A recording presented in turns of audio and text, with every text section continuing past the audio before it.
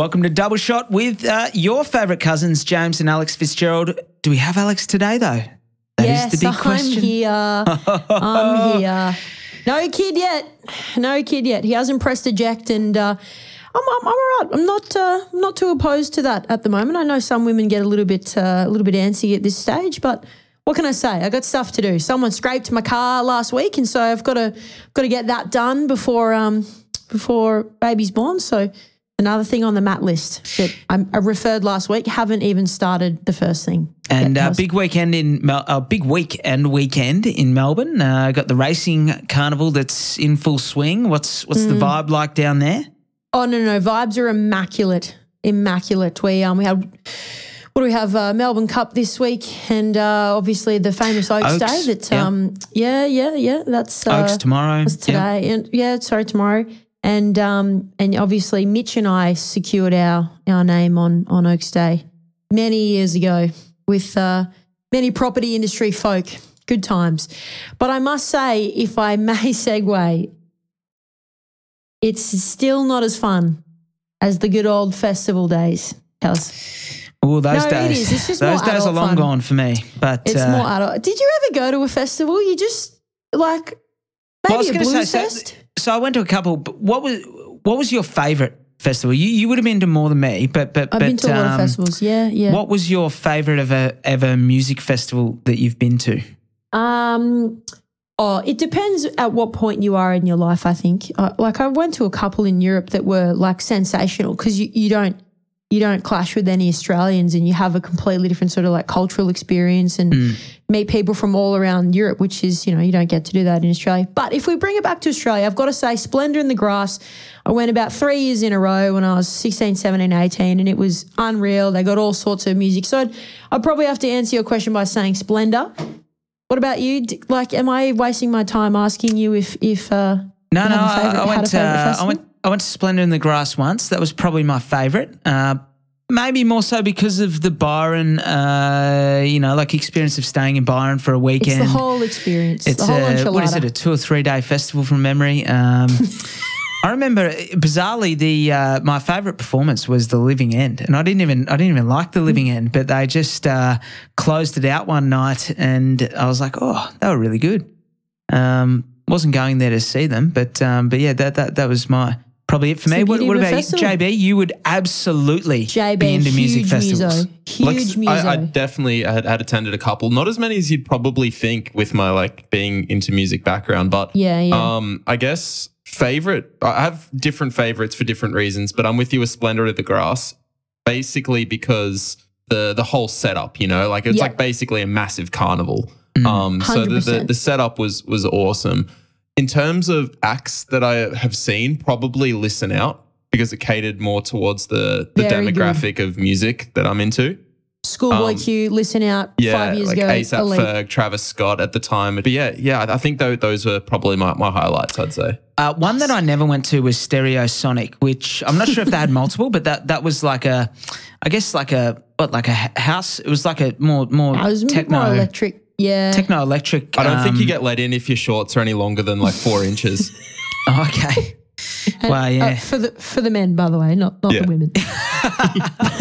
Isn't it funny though how just by absolute chance, and this is obviously where this segment segues, but Stereosonic as a festival, quite good. I might have gone to one, wasn't my favourite, but it attracted a saying that will surpass time, and most certainly the festival itself, which is I'm shredding for stereo. Yes, that's true. That's true. Is that not – how did that become so iconic accidentally? There was nothing intentional about that. And when it started, TikTok didn't exist, Instagram might have, but it just, it didn't have that viral culture. But shredding for stereo was the thing. You all the blokes, the Guidos, the muscle heads, they would shred down specifically to get their shirts off at Stereosonic. Iconic. And it was obviously profitable because the owner or founder rather of Stereosonic is a guy by the name of Richie McNeil. And he's got a wife who's a stylist, which is going to play into this as well. Her name's Lauren Millay. They have just listed their Riverside Toorak mansion. So Toorak, you're the Melbourne local, bougie suburb, probably the most bougie suburb in Melbourne. It's the most expensive suburb in Melbourne by far, yeah. So very nice suburb and a very nice home. They've listed it for $23 to $25 million. So obviously some good money in the music festival caper. This fellow Richie McNeil is a former DJ who started Stereosonic and a few other festivals. Apparently, 200,000 odd people used to go to Stereosonic back in the day. And then he actually sold that business to SFX Entertainment for $75 million. Wow. So hence how he's got the money to go and pile into property. So he's bought this home in Toorak, and I don't know if you got more detail on that. Must be a nice home at 23 to 25 million. Yeah. Well, it's kind of quite interesting because this is the power of real estate, right? And obviously buying what you can when you can. But he bought it in 2013, and back then it was like a dilapidated 1960s home. So, it's not as straightforward as, he was super loaded and wealthy and he's gone and bought this like epic McMansion. It is in the most expensive suburb that has been the most expensive suburb in Victoria for a very long time. But he's done very well. He's done very well here. But, he didn't buy the sexiest of homes at that time. But I have to say, if he could get royalties from every time someone said shredding for stereo, this man would probably be able to buy 5 more properties in Toorak. Now, I must apologise because in the little break there, JB did tell me that shredding for stereo may have come from very infamous YouTuber back in the day, Ziz. So I might have just got second and third wind of it, and it may actually have been invented somewhere. Now, to completely digress, some of us might have seen Anthony Albanese, our Prime Minister overseas of late. I've seen him with Joe Biden. He's been getting around. He's on a little tour de world. He's on a tour de world. Wow, to the big superpowers too, the US and then China. Huge. Big week. Good for him. Good for him.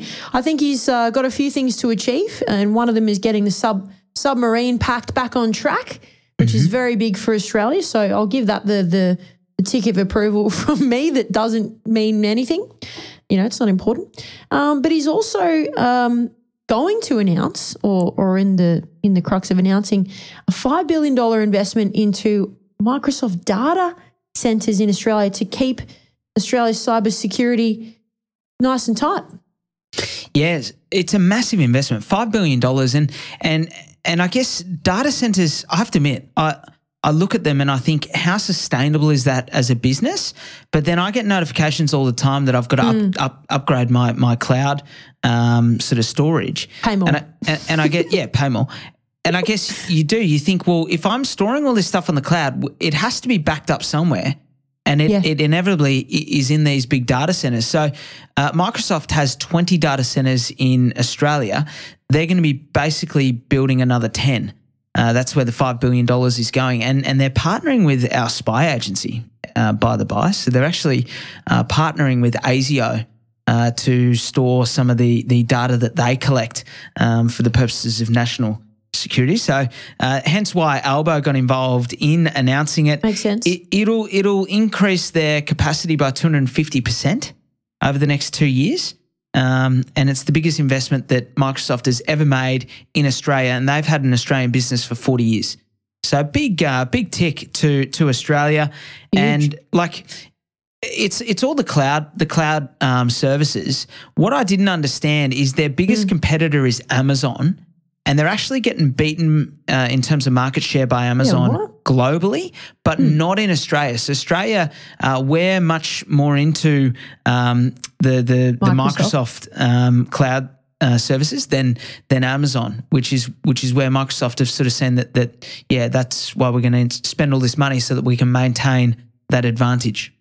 You've taught me something today, Cuz, because I didn't even know that Amazon did like cloud-based storage services. I feel a little bit silly. I'm going to teach you one more thing then. Oh, okay. Only last week, Amazon released its quarterly results, and for the first time ever, the Amazon cloud business makes more profit than the rest of the Amazon business combined, selling all the packages and all that sort of thing. And it started as a side hustle like 10 years ago.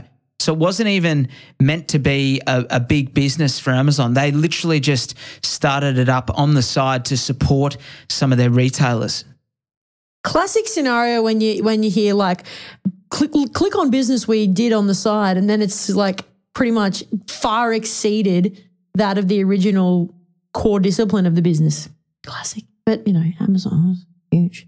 I have to admit, I do think when I read numbers like this, I'm thinking, have I overdone it? Like, could I actually delete some photos, rather than just upgrading my cloud storage every month? Delete. But it's like a buck a month or so, or $2 a month. Like it's nothing, right? So you just sort of like, you don't even really blink. You sort of, what's a few more photos for $1 a month? I think I pay $4.49 per month with whatever the Apple like cloud-based system is, and that's for, I don't know, 250 gigabytes of extra data or whatever. And it seems reasonable. And I guess you're right. Like maybe I could free up some space, but that's what they bank on, isn't it? You're not going to, because it's a massive time investment. And also like you don't want to delete anything because you're worried you're going to need it one day. It's a slow creep. Like every upgrade is only 50 cents to $1 more. So it's sort of insignificant in the scheme of things. It's just that it hits you every 3 to 6 months. Do you know what? This is interesting, and I'm trying not to go off too far left here, but if we're only ever going to increase our data and memory required for what crap we, build up in our digital lives, like we're only ever going to need more data.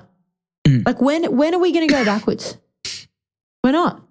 No, I'm 30, you're 32. I'm 30. Oh my God, I'm 31, you're 33. Whoa, when did we get so old? We've been podcasting for too long now. We started this when we were under 30. Now I'm concerned. Anyway, we're only ever going to need more ever. They're only going to go up. The total numbers I should add, I did have a note here that I missed, is between Amazon and Microsoft, they both collect more than $50 billion a year from the cloud storage. And that's a lot of money. And just consider, they've got to put it into data centers and all that. Everyone's only going to need more data and going to have to pay more. And on top of that, they can increase their rates because you can't be bothered putting it somewhere else, can you? There you go. Wow. Hey, if you're still with us, we're going to spice it up in the next segment. So sorry if we lost you on data there. James has overpromised here with the spicing up because I knew that we were going to migration statistics, and that is a spicy topic for some and probably a little bit of an underspiced topic for others. Don't know about that. Well, spicy for you and I. Spicy for the Double Shot podcast. Correct. Net overseas migration is probably going to hit 500,000 people this year, which for context for the listeners, that's double what it was in 2019 before the pandemic. The previous high is about 300,000. So an enormous amount of overseas migration in the last 12 months. It's obviously a bit of a touchy topic because of the housing crisis, isn't it, Alex? Yes. I was just thinking it's almost a Gold Coast.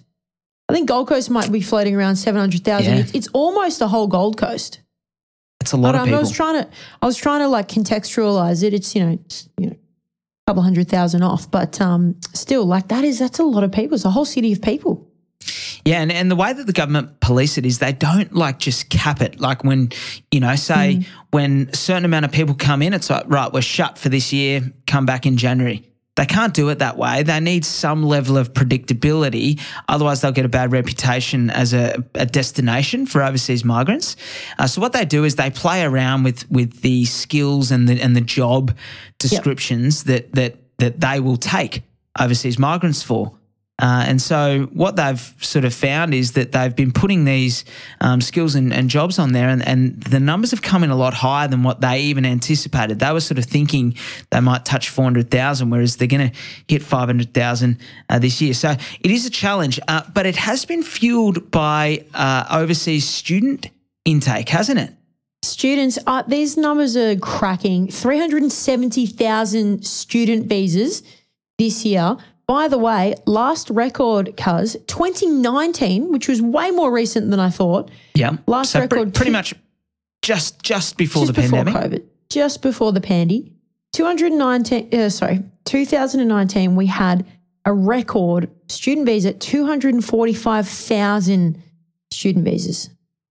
We're up on we're up 125,000 more. Yeah, 50%. That is not a small number. I cannot believe that. I think you're having a look at this sort of like breakdown of where they're coming from. Is it still sort of similar areas? We had a lot of Chinese. We were dominated by a lot of Indian students as well. Yeah.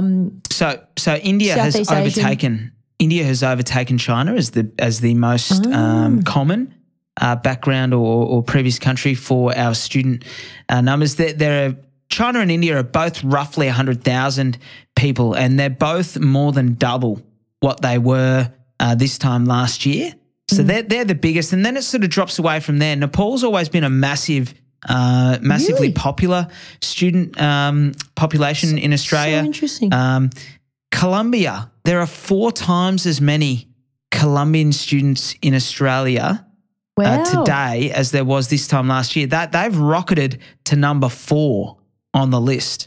I wonder why. Like Southeast Asian, I can understand. We're on a similar time zone where it's pretty easy to get here.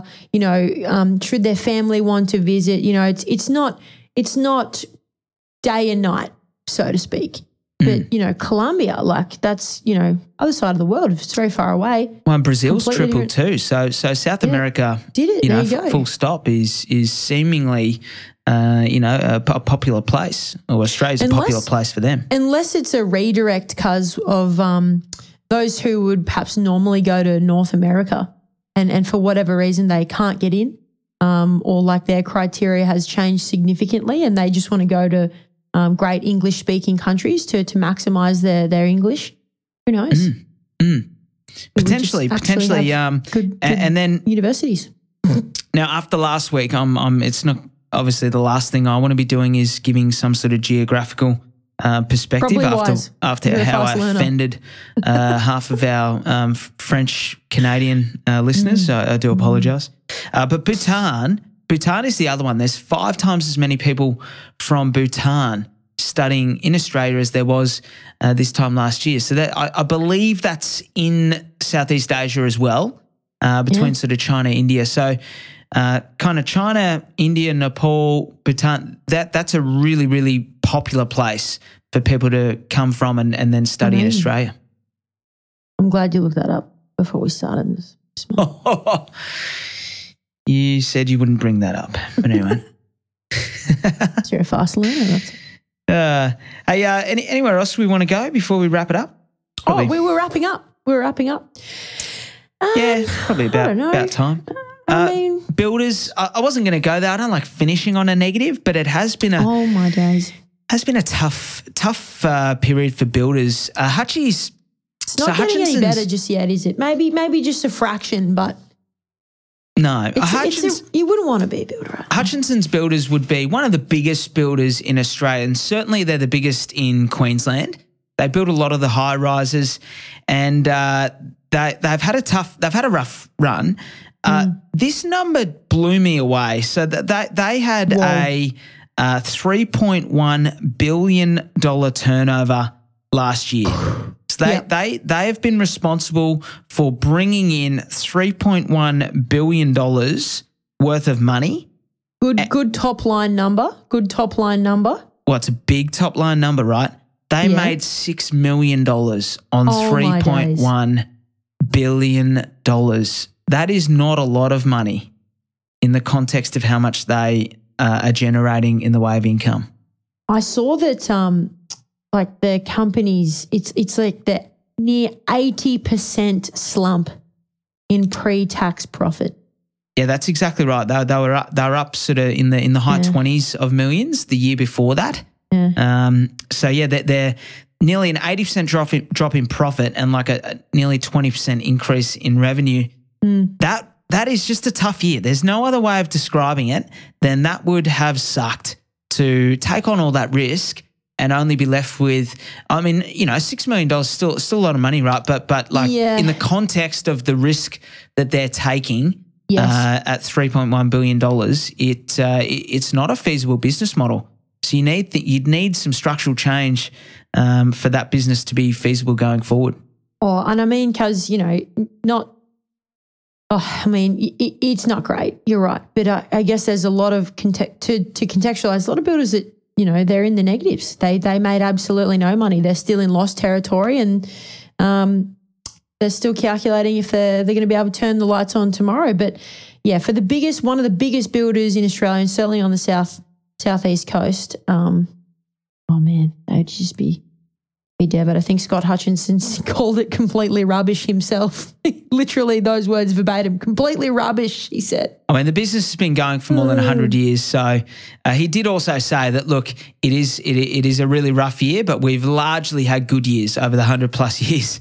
So he did put that in context. But no other way of talking about it other than just a rough year for builders. Yeah. Should we end on anything positive at all? You got a little positive... Well, you're vibing that your little son is going to arrive this coming week, aren't you? Like you're thinking this is your last step for the year. Oh, I hadn't thought of it in that context. Yeah. Have we got a backup plan? Well, if not, I'll just be here. I'll just be here next week. I'll just come in, record, we'll talk some smack, I mean, the Roadcaster kit's probably not going to be feasible in the maternity ward, but no. A couple of extension cords later, and you never know. I guess I probably assumed you had some sort of handover plan, but maybe that was wrong of me. Yeah, look, I'll spend the next day or two looking into that. Yeah, probably. Yeah, kind of thought you might have, I don't know, figured out someone to fill your shoes while you're away. I might surprise you, James. You just never know. Will they be knowledgeable? Maybe. Will they be a delight to listen to? We don't know yet. Will they bring anything to this podcast? Who knows? We just don't know. But honestly, take a lot to prepare. You know what else I don't know? When this kid's coming. No. Oh, well, maybe we see you next week. Either way, good luck. It's a good result either way. We either have the glory of your presence next week, or you have the glory of the presence of this little man that's kicking around like crazy and caused you to stop mid-sentence a couple of times today. Yeah, he's doing Rex Kwon Do in there. Rex Kwon Do. Thanks, guys, and I appreciate the glory of my presence being recognised for once. You are about to go through one of life's very special moments. Oh, so sweet. All right. Keep an eye out for quick shots. We aren't done with Alex just yet. We will have her on the quick shots as well. Take care, guys, and we'll see you next week. Well, I will. Thanks for listening to another episode of The Double Shot with your favourite cousins, Alex and James Fitzgerald. If you've got a burning question or something we absolutely need to talk about on the pod, please write to us. Both of our emails are in the show notes. For little real estate tidbits and a little bit of banter, okay, a lot of banter, you can follow us on the gram. Our handle is thedoubleshot.podcast. That, my friends, is thedoubleshot.podcast. Until next time, think of us when you sit back and sip your next double shot.